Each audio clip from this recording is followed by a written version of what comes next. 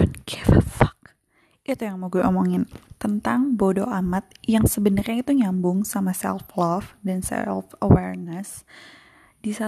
Karena di saat lo udah mengenal diri lo sendiri, di saat lo udah tahu apa yang lo suka, apa yang lo nggak suka, dan lo set boundaries, itu akan membuat lo lebih kayak oh ya udah.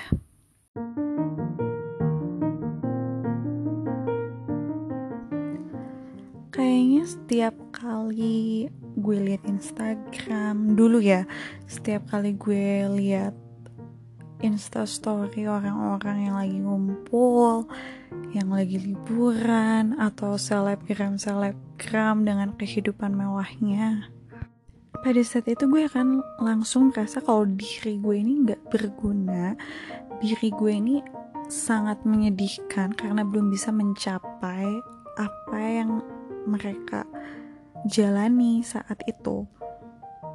Dan itu tuh gak sehat banget untuk diri gue. Itu adalah negative vibe banget. Tapi salahnya bukan di mereka, bukan di mereka yang selalu show off kalau mereka tuh punya kehidupan yang mewah atau punya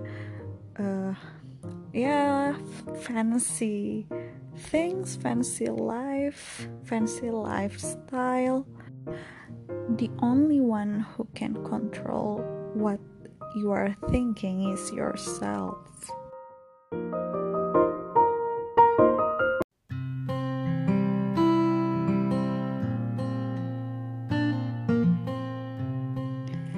It takes a lot of time untuk menjadi bodo amat tingkat dewa like I did. Tapi sebenarnya ada sisi negatifnya juga sih dari diri gue yang terlalu bodo amat akan satu hal. Ya, gue lebih merasa sisi positifnya yang gue dapat banyak. Sisi positifnya gue lebih damai aja gitu, pikiran, hati lebih damai aja karena gue bener-bener gak mikirin hal-hal yang menurut gue gak penting. Ya ini balik lagi ke self love, ke how to know yourself.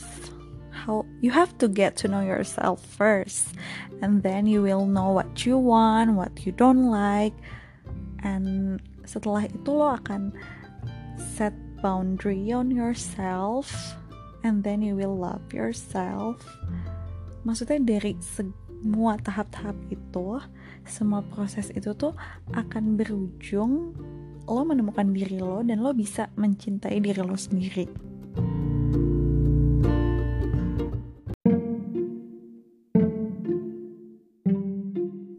Di saat lo sudah memasuki tahap mengenal diri lo, tahap selanjutnya adalah lo akan bisa mengontrol diri lo sendiri. Lo akan bisa mengontrol apa yang lo mau pikirkan.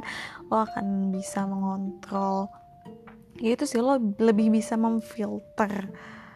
Di saat lo udah bisa memfilter pikiran lo, memilah-milah mana yang harus lo pikirin, mana yang worth it lo pikirin, mana yang worth it untuk lo stress in, that's a step for you to be a bodo amat person. Karena gue merasa gue sekarang bener-bener masalah tuh ada aja ya, masalah tuh nggak mungkin nggak ada, pasti ada aja banyak hal yang buat lo stres. Tapi setiap ada hal yang misalnya buat gue stres nih di kantor, atau misalkan ada orang yang bikin lo kesel, atau misalnya ada, atau kadang misalnya deh masalah orang lain tuh kadang kebawa sama kita dan kita ya malah kepikiran. Di saat lo udah merasa lo memikirkan hal-hal yang seharusnya gak lo pikirin, lo harus stop.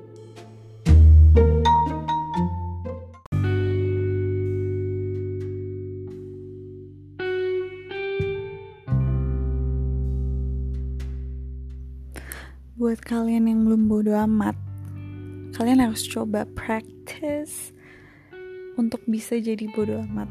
Karena bodo amat brings you a peaceful life.